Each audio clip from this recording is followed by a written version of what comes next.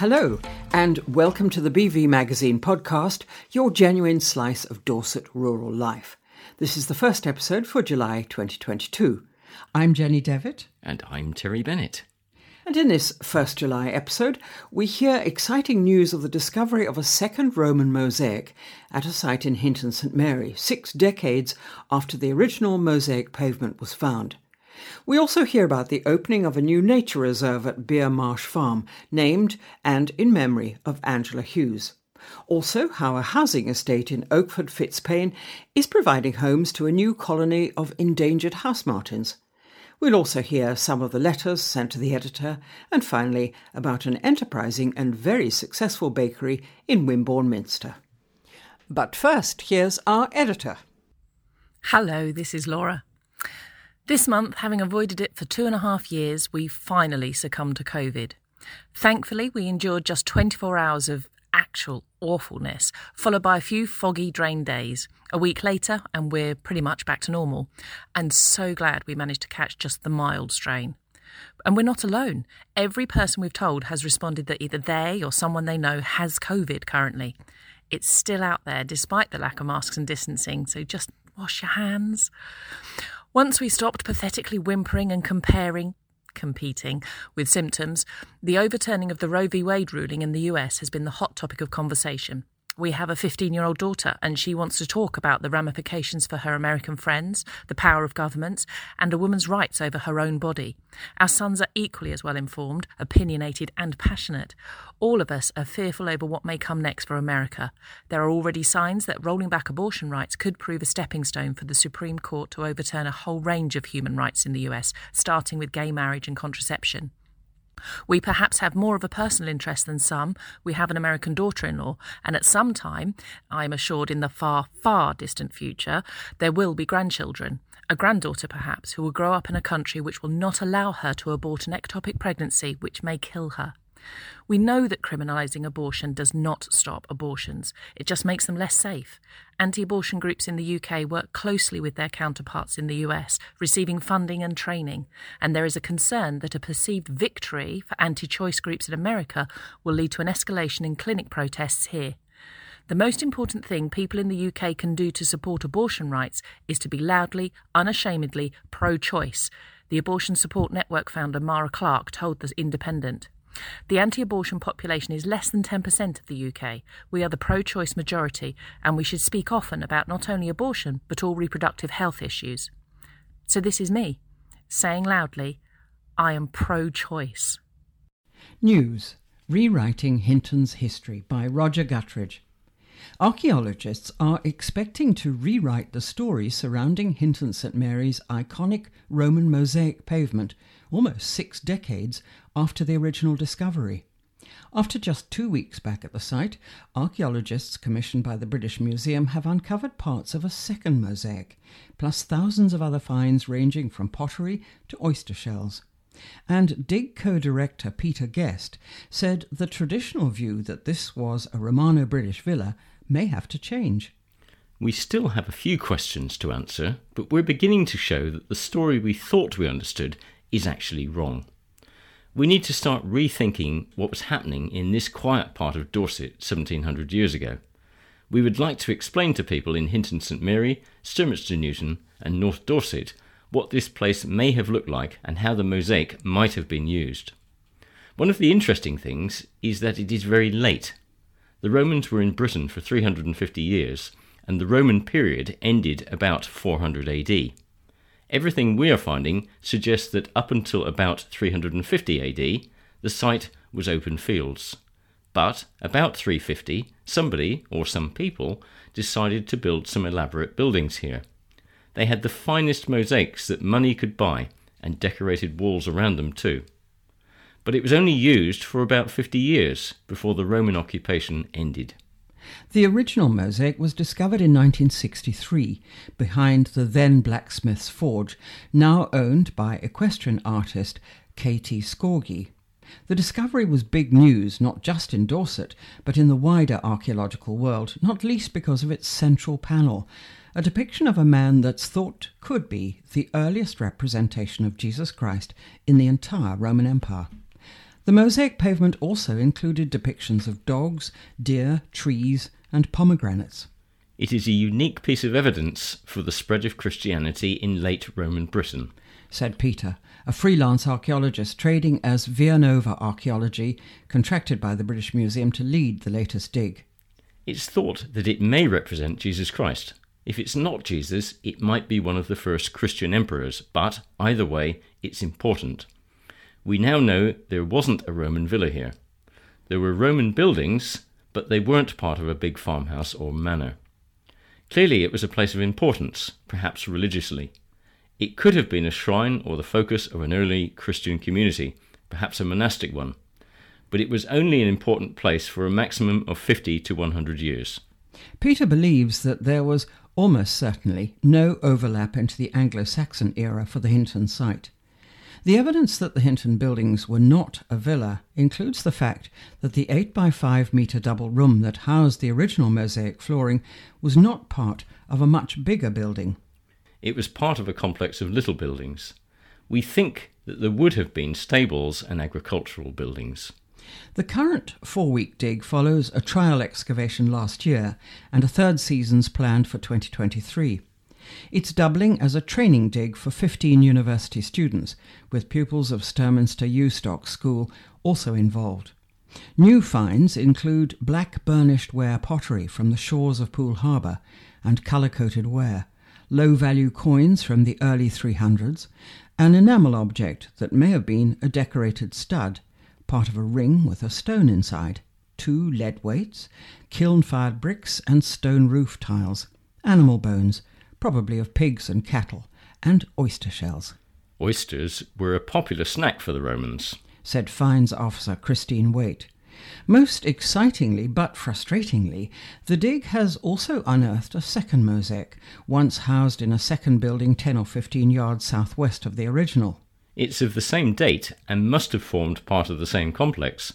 Unfortunately, we only have fragments. The rest was destroyed when this field was ploughed, probably 1,000 years ago.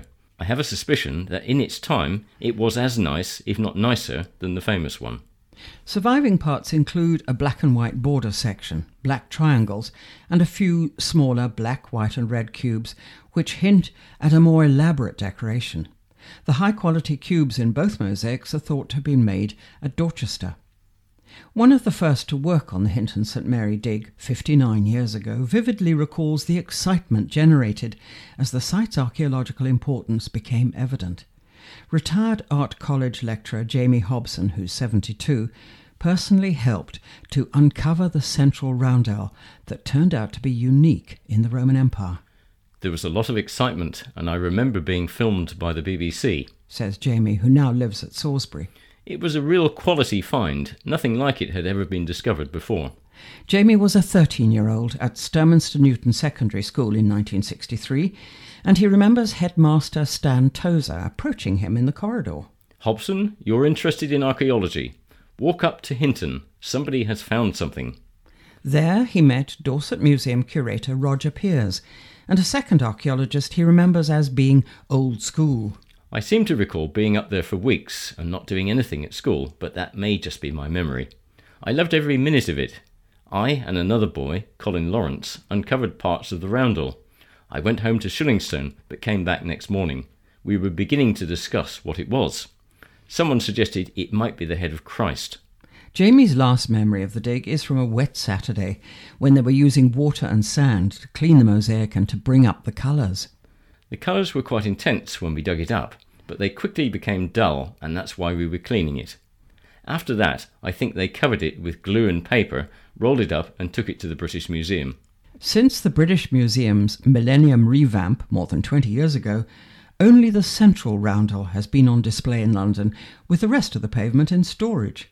But the digital BV understands that discussions are at an advanced stage, with a view to bringing the important Roman artefact to the Dorset Museum in Dorchester or another site. Wherever it goes, we would like to be able to better explain it to the public. It is iconic, and not just in Britain. Whether it depicts Jesus Christ or a Christian emperor, it's unique in a Roman world that included the Holy Land. A New Reserve is a tribute to Angela Hughes, by Fanny Charles.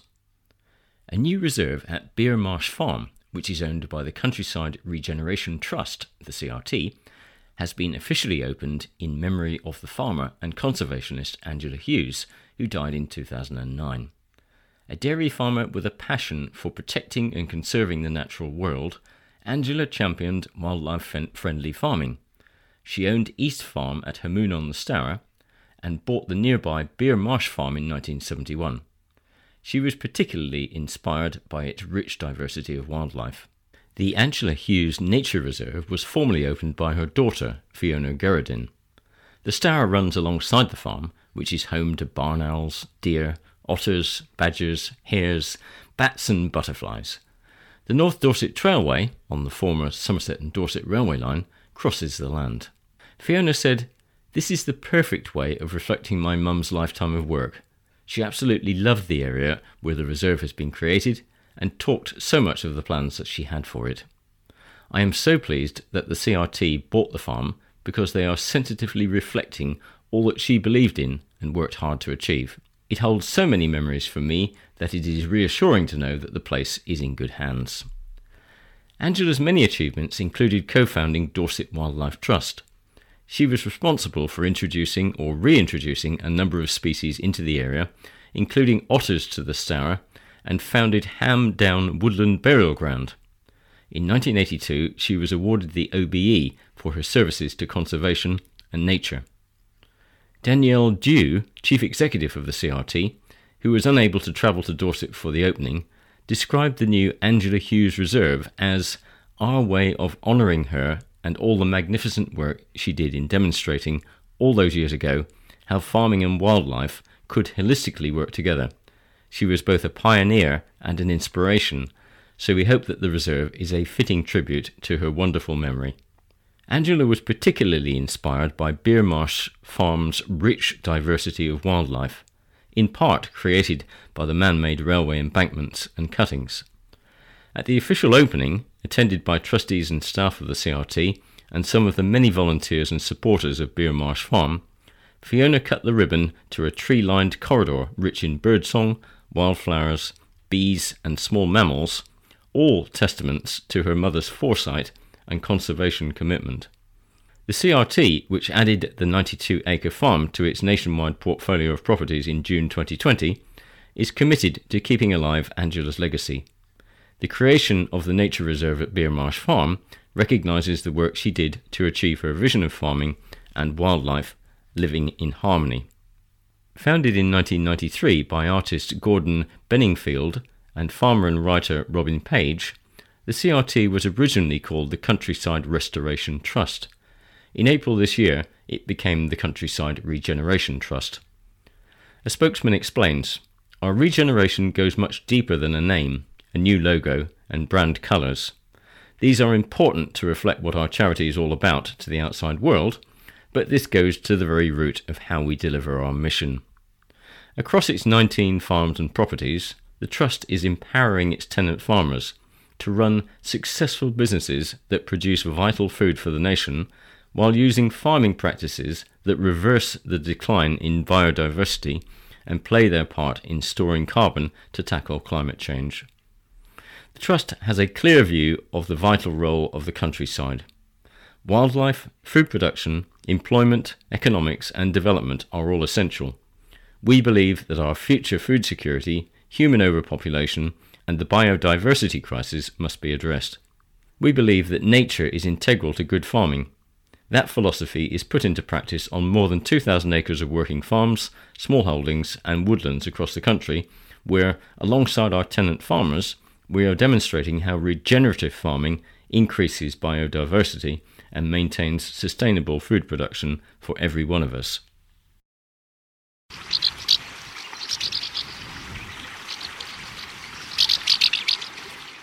North Dorset Housing Estate becomes top holiday destination by Rachel Rowe. If you walk into the old dairy estate in Okeford Fitzpaine, you'll need to watch what's above your head. Thanks to a sterling effort by local residents, this new build estate has become a magnet for increasingly rare house martins. At the last count, there were at least 36 nests full of healthy chicks among the 35 houses on the estate. It's clearly a home from home for the birds. But how did the human residents help? House martins nest in colonies and can raise up to 3 broods of chicks in one season, often through to September. Raising more than 1 brood each year increases their chances of survival. From late August onwards, the birds will begin their winter migration, returning the following spring to breed. However, house martins were placed on the Red List of Birds of Conservation Concern, or the BOCC, in December 2021, after a 72% decline in population over the last 50 years. The reasons behind this are uncertain, but thought to be a consequence of climate change. It's clear they need a little help. Resident Tina Crimes moved into her home in 2017 and noticed a pair of house martins. She set up nest cups and soon had a pair nesting on her roof.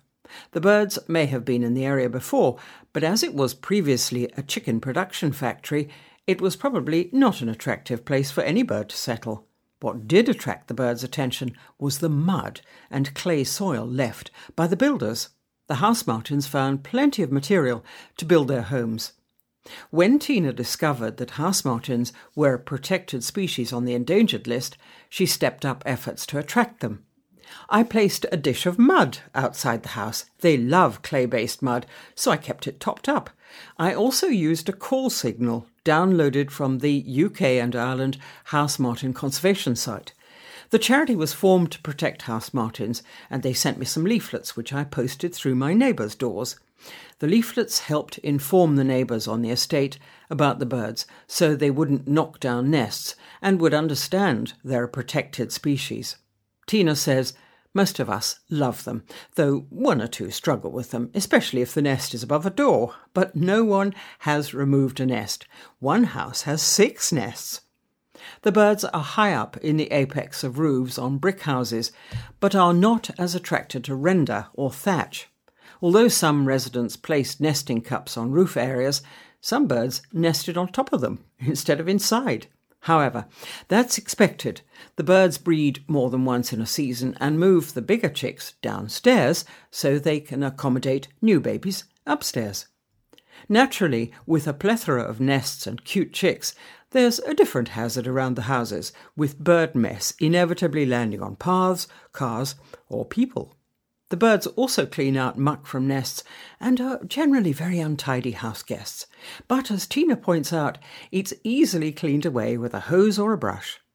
Residents have also taken to placing plant pots underneath the nests to catch the droppings, and some houses have mats on window ledges. Vigilance is required when leaving the house. You never know quite what might land. Tina's proud of the way the community's come together. We've come from all over the country to live here, many from urban environments and unused to anything like this, and yet we've all accepted these wonderful birds into our homes. Watching the house martins swoop around their homes is mesmerising and has been uplifting for the residents.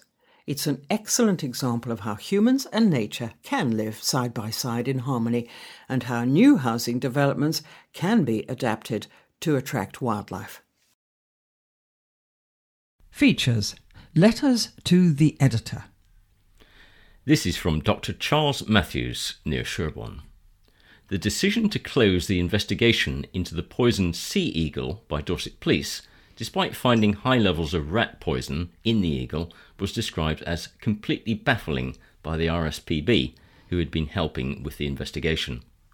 The decision also coincided with the Force's award-winning wildlife crime officer Claire Dinsdale going on long-term sick leave with stress, a rebranding of the Force's wildlife crime team to remove the word wildlife, and that astonishing outburst on Twitter by Chris Loder MP, who seemed to criticise Dorset Police for spending time and resources on the investigation, and who argued that eagles weren't welcome in Dorset, as per my letter in the May issue of the BV. Now, after large criticism and an FOI request revealed correspondence between Mr. Loder and Police and Crime Commissioner David Sidgwick, a specialist investigator has been brought in by police. But this investigator is from the same police force. Is this not a case of marking their own homework?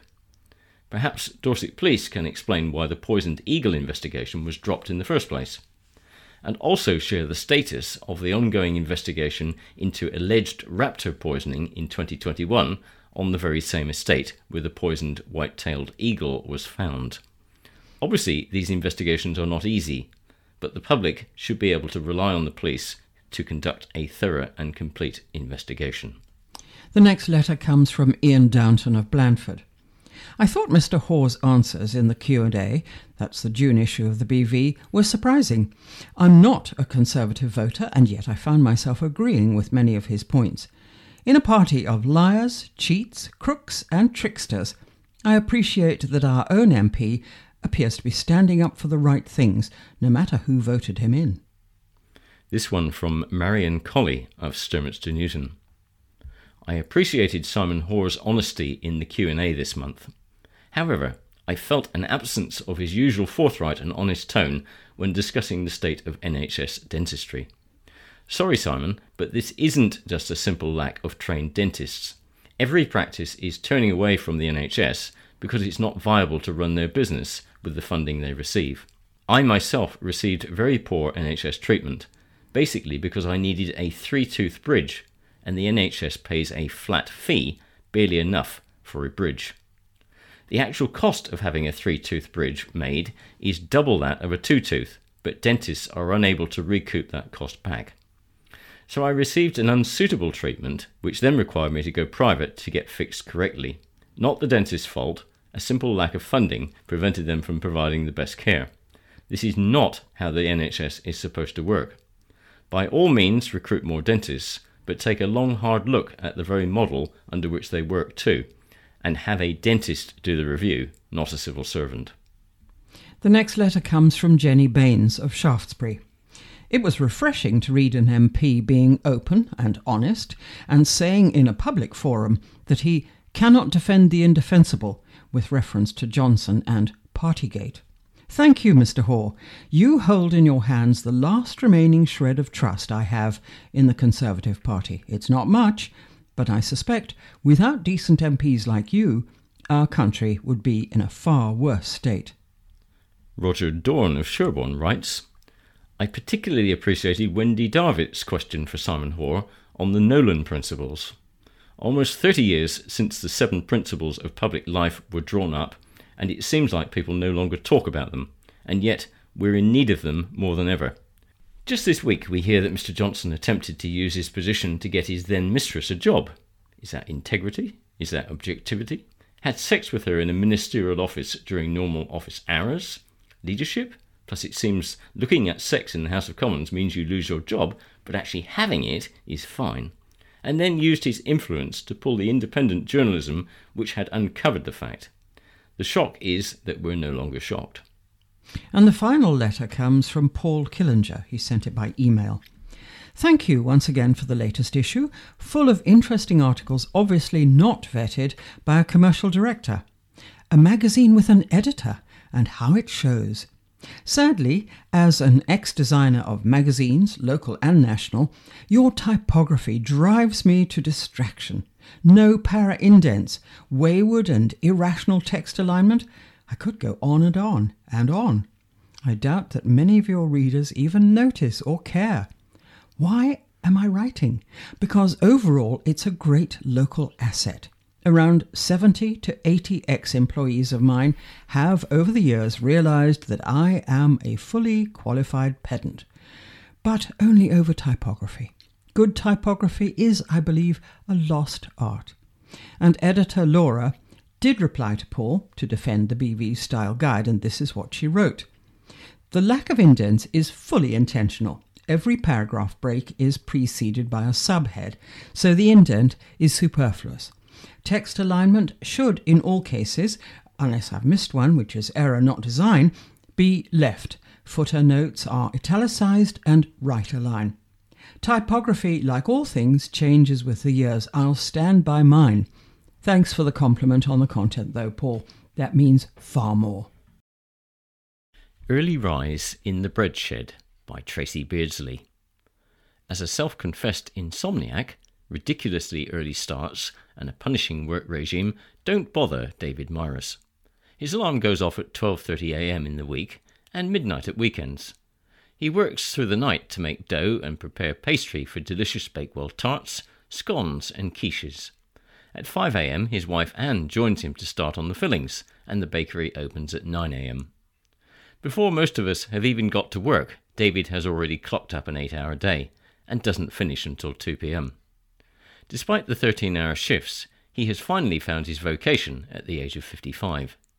"This is what I was supposed to be doing all my life," says the man who arrived from Australia as a 23-year-old with nothing more than a backpack. A former film and TV cameraman, his claim to fame is that 2 films he crewed on were voted the worst ever by film critic Barry Norman.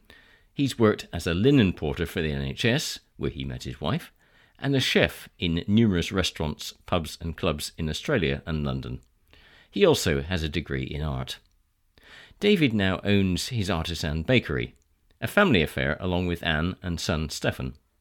It's tucked away down Mill Lane in Wimborne, Minster, in a 260-year-old building that has seen many incarnations, from a mechanic's garage to a furniture restorer's workshop. With its roaring open wood oven, it's now nicknamed the Bread Shed, and I defy anyone to walk past without being tempted to indulge. Its success in just 3 years has been phenomenal. Starting as a pop-up shop during the Wimborne Folk Festival, the old Malthouse Bakery now has queues snaking around the block for its superb sourdough, 250 loaves sold every Saturday, and renowned jam donuts, 120 sold daily, some partly responsible for my expanding waistline. "The alarm going off doesn't bother me," says David. "I go to bed about 6 in the evening and often still can't sleep. I do get bad nights, and if the bread suffers, then I have to start again from scratch. Pastry is a devil. It will punish you if you try and make it when you're in a bad mood. You've got to relax and be in the right mindset for baking. Music helps, and David makes pastry to loud German punk or the more mellow elbow. The World Service is often his nighttime companion. Having a Ukrainian father, he still has relations in Lviv, so the news is of huge importance to him, as is the Ukrainian flag flying outside his bakery. "Food has always been a big part of my family life," David recalls. "My dad was a real foodie. Being Ukrainian, he'd come home with such delights as pig's trotters and smoked eel for us to eat." David's 27-year-old son Stephen is responsible for breakfast baps, cinnamon rolls, tea cakes, and those legendary jam donuts. Natasha, his youngest daughter, is also a talented baker, but has chosen other paths.